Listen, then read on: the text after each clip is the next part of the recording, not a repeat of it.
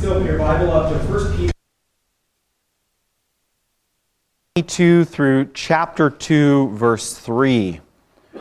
Go over the chapter break there. Last week we looked at 1 Peter 1, 13 through 21, where we saw that Peter gave three imperatives for how Christians should relate to God. Three instructions. Maybe you remember if you were here last week. Set your hope fully on the grace of God in Jesus Christ. Be holy. Conduct yourself in fear. In this passage, Peter continues in that same mode, instructing with two more imperatives, although the focus shifts somewhat from how we relate to God to how we relate to others.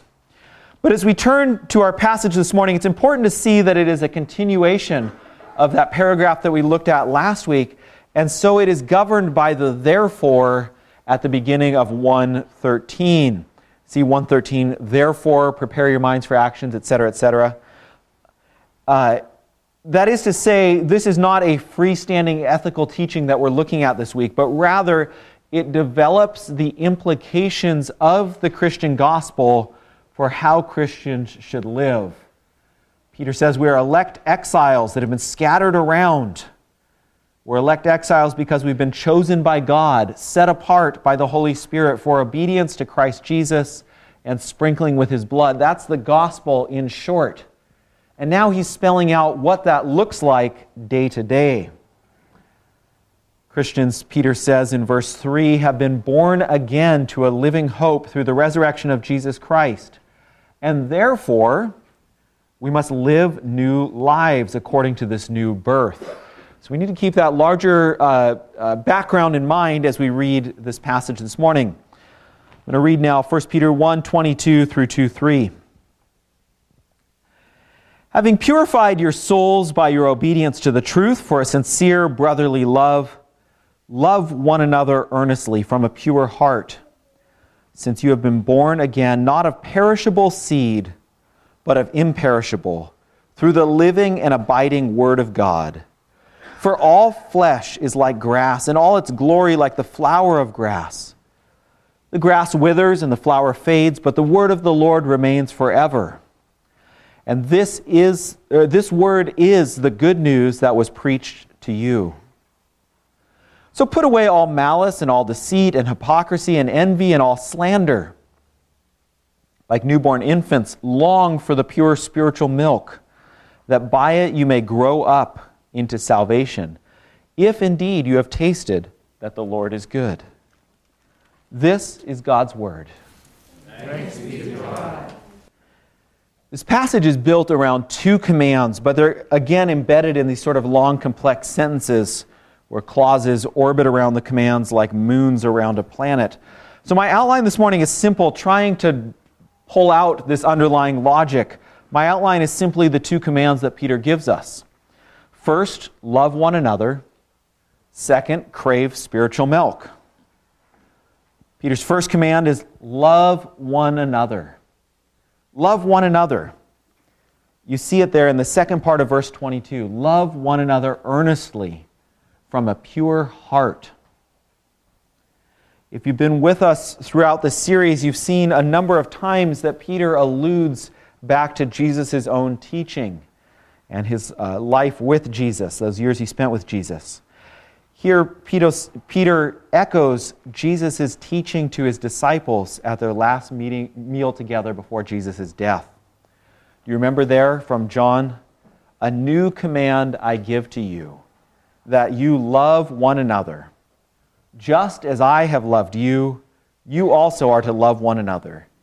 By this, all people will know that you are my disciples, if you have loved one another.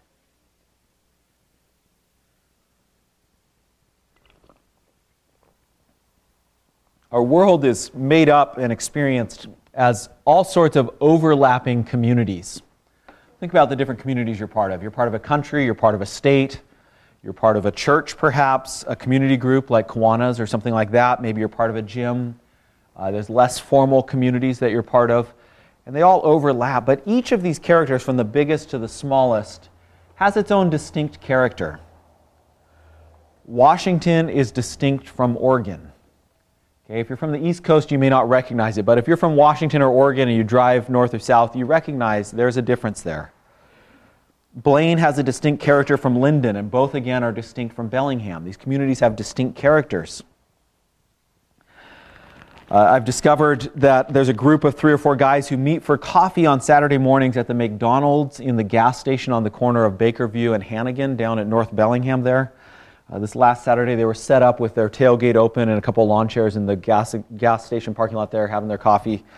I have not had coffee with those guys, but even just looking at it, I can tell that there's a distinct character to that group compared to the group that meets at Dutch Treat for coffee every, in the mornings. That there's distinct, and even from the outside, you're thinking these are, all men of a certain age and a certain demographic, and yet I'm sure that those groups have a distinct character. That's fine, that all these groups have distinct characters. It's fine that Blaine's different than Linden. All of that is fine and relative to a certain extent. But the question I want to think about this morning is, what is the distinct character of our church? Or what should be the distinct character of our church? How should our church be known? Should we be known for having the most pure church in the county? Wisely Lake Chapel, they excommunicate everyone that they should. It is the most pure church. Only saints. Should we be known for having the wildest worship, the longest liturgy, or the shortest sermon? What should we be known for? Jesus says this to his disciples: his church, and therefore our church, should be known by our love for one another. Of course, we should love Jesus as well. We should love God. Yes, that's all true. We should love the world round about us. But especially the way Christians love one another should be our defining characteristic. Our love for each other should be a recognizable marker of our community. That, let's say, just thought experiment, we had some kind of a booth at the fair and, the Kiwanis are there and all the other organizations are there.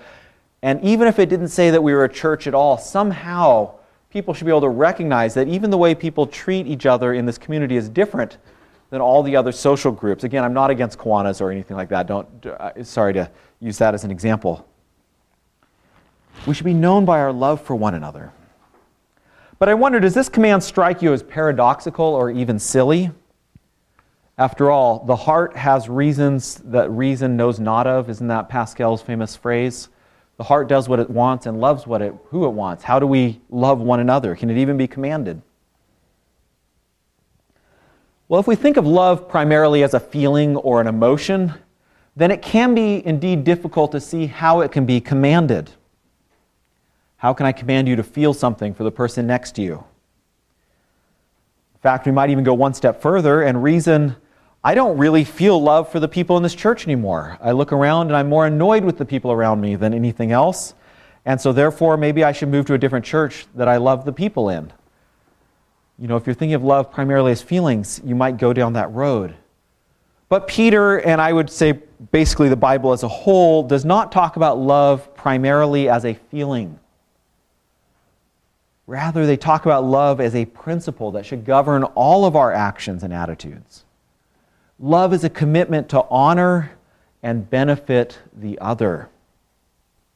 Think about 1 John 3:16, where John describes love in this way. By this we know love, that he laid down his life for us. And we ought to lay down our lives for the brothers, that is, for our fellow Christians. This might literally mean dying in some extreme circumstance, but I'm willing to bet that for most of us in this room it will never mean that. So what does it mean to lay down our life for our fellow Christians? What does that look like?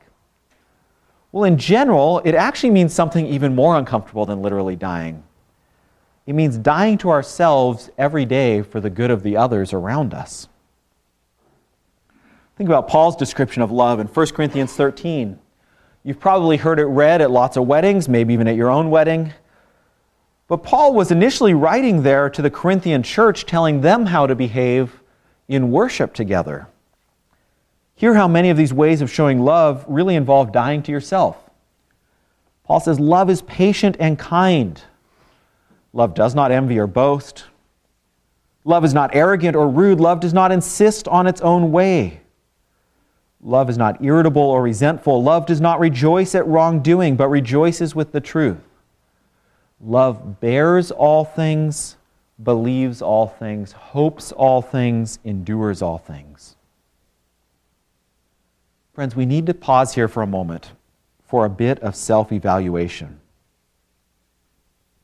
This is the point where churches around our country are imploding or exploding. I'm not sure which is the right one. Maybe both. All kinds of Christians say they love Jesus, but they have found it over the last 18 months very difficult to love each other. And so you have churches splitting, you have people moving from one church to another, all sorts of things like that. So what does it look like to actually love one another? Paul shows us, and so we need to ask ourselves some self-evaluation. Are we, in Weiser Lake Chapel, being patient with one another? Are we being kind to each other? Do you insist on getting your own way? Are you irritable or resentful when you don't get your way? Are you committed to enduring all things with your brothers and sisters here in this church? If not, you can pray, as we talked about in Catechism this morning. Pray and ask God, help me to love my brothers and sisters. Help me to love my fellow Christians. Now you might be thinking, well, that's a bit self-serving, isn't it, Pastor Nathan? You get everything you want, and you're just telling us to endure it and go with it. It certainly you may get that impression that all of our COVID protocols and everything are Pastor Nathan's way, but the truth is, the way our polity is set up, I only vote if there is a tie, to break the tie, and I have never had to vote on a council decision ever in the 3 years I've been here. And on our council, and I was thinking about this a lot this week, how thankful I am that they are a model of what it looks like to practice this, to love one another. That our council, the elders that we've had over the last 2 years, we have a wide variety of views on the council about how to handle everything. And at times, we have gotten irritable with each other or maybe a little bit resentful, and yet we're committed to working through it, loving one another. And so we come to compromises, and I love the way Vic Keel put it. He said, however I vote on an individual decision, once the vote's taken, the council's view is my view, and I'm never going to say, well, I would have done X, Y, or Z. And our elders have done an amazing job this last year of modeling that, living together. And so I'm not asking you to do anything that I don't myself do. That I myself say, you know what, I'm not going to insist on getting my way. I'm not going to be irritable or resentful if I didn't get my way. I'm going to be committed to loving my fellow Christians. Note, I'm not saying I'm perfect at this. Please don't ask my wife after service how often I'm irritable about things, but it is something I'm committed to working on and committed to growing in. Well, Peter supports this command to love one another with two motivations. First, in the first part of verse 22, he says, our souls have been purified by our obedience to the truth for a sincere brotherly love.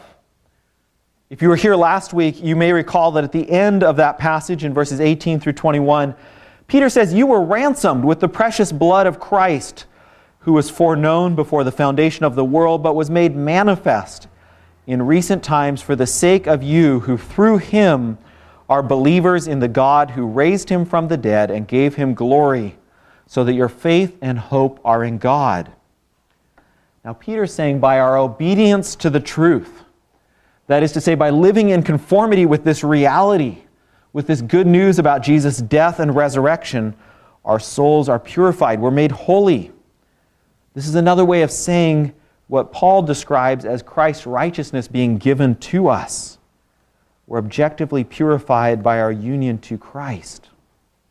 But notice what Peter says. The end goal is not simply being pure, but we are purified for sincere brotherly love. The Christian life is about living in love together. There's an irreducibly communal aspect. Friend, as much as you might like to, you cannot love one another by yourself. I know sometimes it seems easier, like if I just did this on my own and didn't have to interact with all the other Christians, it would be a lot easier.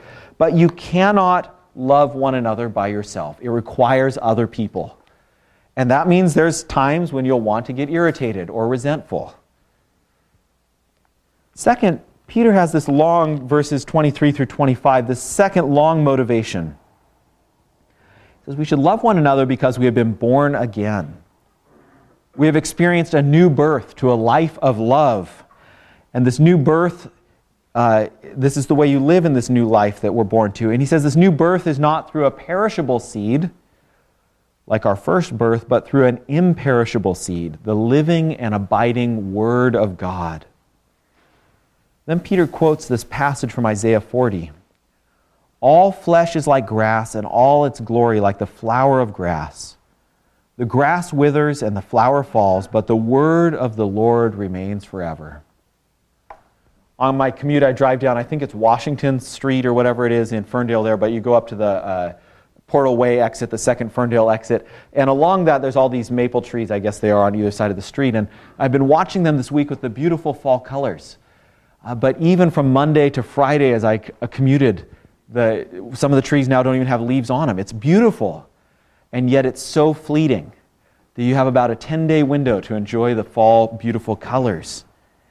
And Isaiah, when he initially spoke these words that Peter quotes, he's talking to the people of God in exile in Babylon. And he's saying to them, even Babylon, the world's superpower of its day, is like grass which quickly withers. All of its glory, the hanging gardens and the massive armies, all of that, it's like flowers which fall to the ground when compared to God's word, which remains forever. So the exiles in Babylon have hope to stand firm on God's word and God's promises. Now Peter applies this same message to the elect exiles dispersed throughout the Roman Empire. The Roman Empire in all its glory is like the flowering grass that it falls to the ground. And friends, the same is true of our own day. America, all of its glory, good glory, bad glory, the good things and bad things done, all of it is like grass when compared to the Word of God, which stands firm. And then Peter says in verse 25, this word is the good news which is preached to you. It's the gospel, the message of Jesus Christ. So if we rearrange Peter's argument, we see the logic more clearly. He says, the gospel of Jesus will remain long after flesh and all its glory have withered and passed away. The gospel of Jesus stands. And if you've submitted to the truth of that gospel, Peter says here, then you have been born anew. You have this new life that you're born into. And that new life should be characterized by loving one another. Well, if you're thinking in a logical syllogism, if you take out the middle premises, what Peter's saying here is that we can love one another when we receive into our hearts and recognize into our lives the gospel of Jesus Christ, which that gospel is that God so loved the world that he gave his Son, that whoever believes in him will have eternal life. And when you see God's love for you in Jesus Christ, and that you feel that love for yourself, it transforms your life, that you've submitted, or what does Peter say, obeyed that truth, you've submitted to that. That's when you start to have the inner ability to love those around you. You can say, I am loved and I know what I'm like, and yet God loves me. I can love my brothers and sisters around me. The clock got moved, so I'm having trouble tracking time, so just get up and leave when you need to, if you need to at some point. But just a quick aside, actually I'm going to skip that. We'll keep going. Much more can be said about all this, but let's turn to Peter's second instruction, and it's in chapter 2. He says, crave spiritual milk. Crave spiritual milk. See this instruction there in 2:2? Like newborn infants, long for the pure spiritual milk, that by it you may grow up into salvation. See, Peter's continuing to develop this image of new birth. The seed of our new birth is God's living and abiding word. You've been born anew, and so now you're like an infant. And like a newborn infant, you should crave spiritual milk. As we get older, we get picky about what we eat, don't we? You think, I don't really like that, but I like this.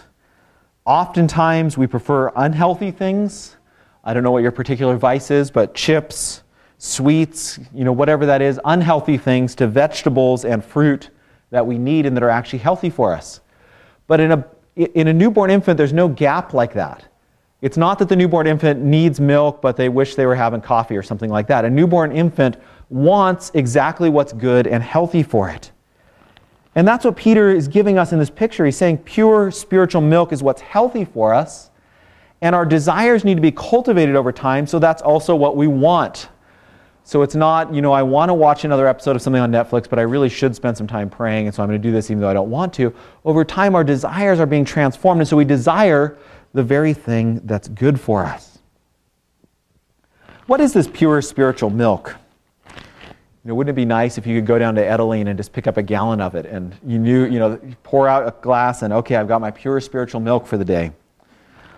Well, older translations like the King James Version call this the pure milk of the Word.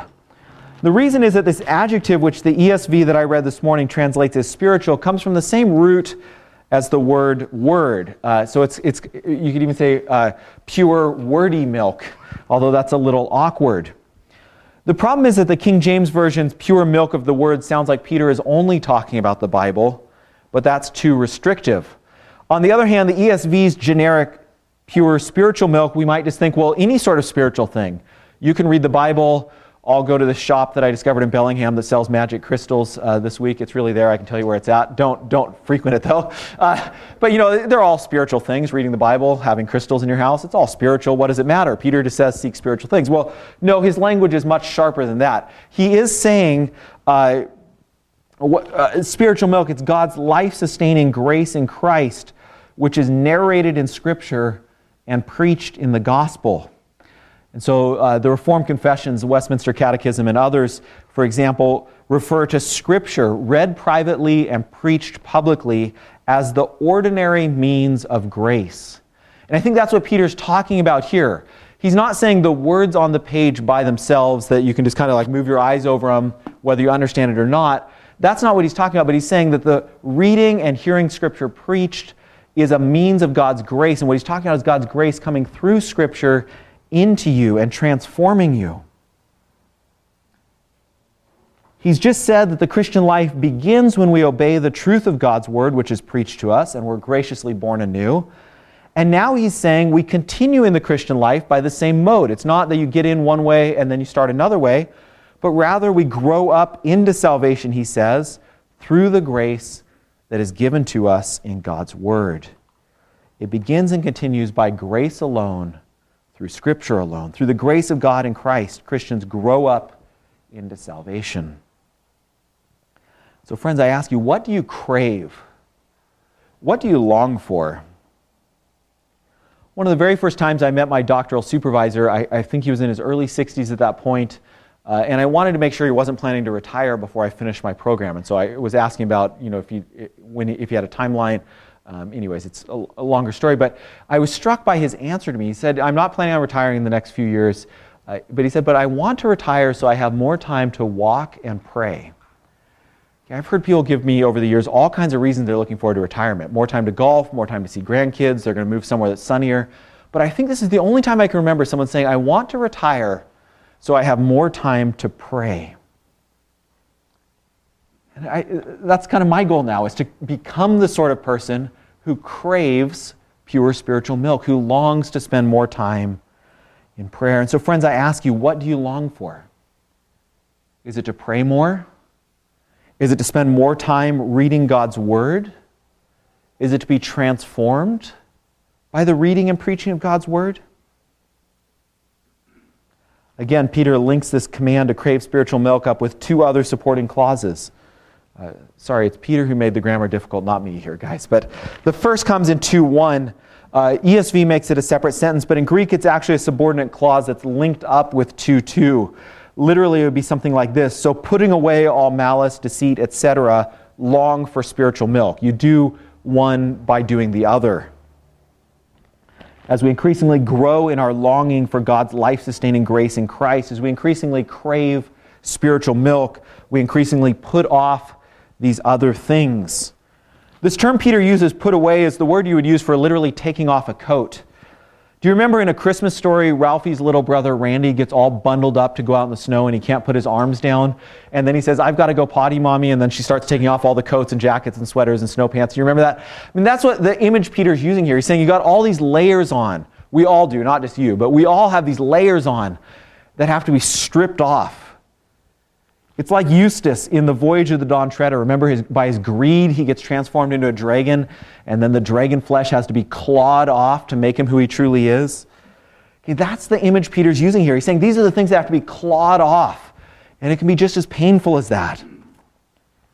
So there's 5 things that we need to put off that stop us from being a community where we love one another. We need to put off all malice. This is this broad encompassing term. It's the opposite of virtue. So we might say put off all the vices, the bad behaviors and characteristics that destroy community and inhibit a life of love. Second, he says put off all deceit. If we can't be honest with each other, how can we love one another? But conversely, if we don't love one another, it's very risky to be honest, isn't it? And so those two develop hand in hand, that we are committed to being honest with each other and loving one another, even when we find out what other people are really like. And it's not always pretty, okay? Third, we're to put off hypocrisy. This is one of the major temptations that Christians face. It's one of the major reputations that churches have as being hypocritical. Are you the same person on Monday that you are on Sunday? If your coworkers or the students in your class came with you to church, would they recognize you? Or if we all came with you to your work tomorrow, would you look like the same person, or are you living a double life? John Wooden, the great UCLA basketball coach who was a devout Christian, said, this is the advice he was passing on to his athletes, but said, be more concerned with your character than your reputation.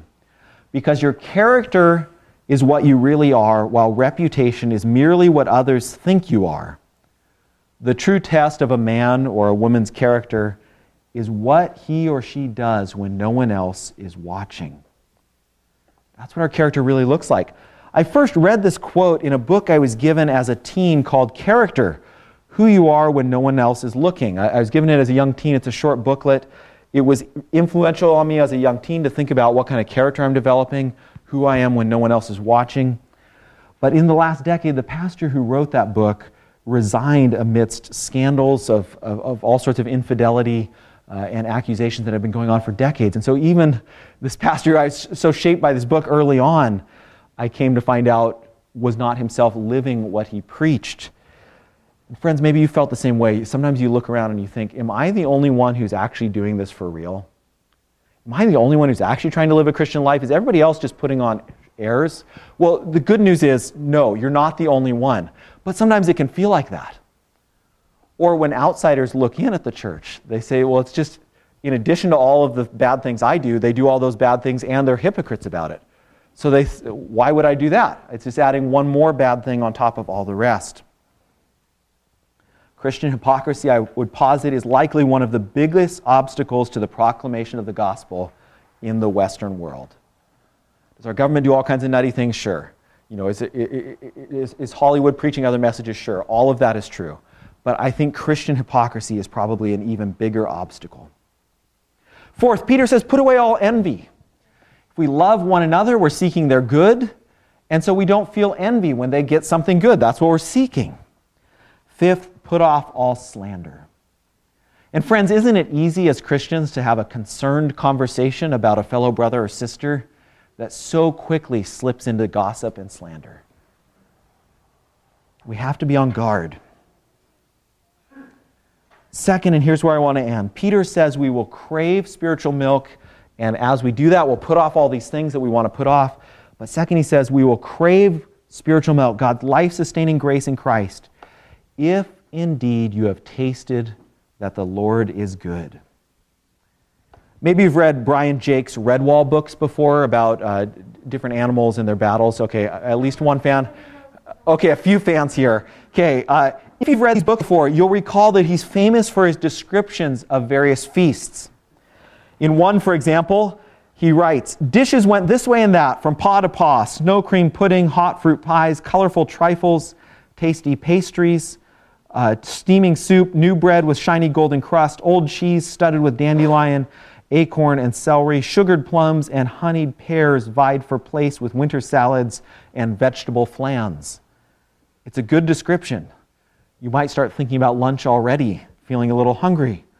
But hearing about this feast is not the same thing as tasting it. Or others, maybe the Great British Baking Show. Does anyone else watch this? Okay, no matter how many close-ups you have of the airy crumb of a piece of cake, no matter how long the descriptions the judges give of the flavor and the smell and the texture and so forth, it's not the same watching someone eat cake on television as tasting it yourself. Peter says, you have heard God's word preached. You've heard it read and preached. You've heard the gospel. But that's not the same thing as tasting it. It's not the same thing as tasting it. You can actually read all about Jesus and actually never taste him. What does it mean to taste God's goodness? We can see food on television, we can hear it in a book, hear about it in a book, but when we taste it, the food is internalized. It comes inside of us. It actually becomes a part of us. And so we taste that God is good when his grace is internalized. When we experience it firsthand. Here Peter actually has a little pun. The word good, taste and see that the Lord is good, is Christos. And the word for Christ is Christos. So it's one letter different. And the confession, Christ is Lord, is basically then the same as the Lord is good, with just one little vowel swapped out. And so by Peter's pun, what he's saying is we taste that God is good. We internalize it and we experience God's grace when we confess, like Paul says, that Jesus Christ is Lord. Or as Peter said earlier, when we obey and submit to the truth of the gospel. That's when we taste the goodness of God in Christ for ourselves. And when we taste the goodness of God for ourselves, we start to hunger and long and crave for more spiritual milk, for more of God's grace in Christ. And as we long for that and we're nourished by it, we grow in our love for one another. That's the kind of community Peter is calling us to be. A community that responds to the gospel, that tastes God's goodness, that then grows in their cravings for spiritual milk and loves one another. Let us end in prayer.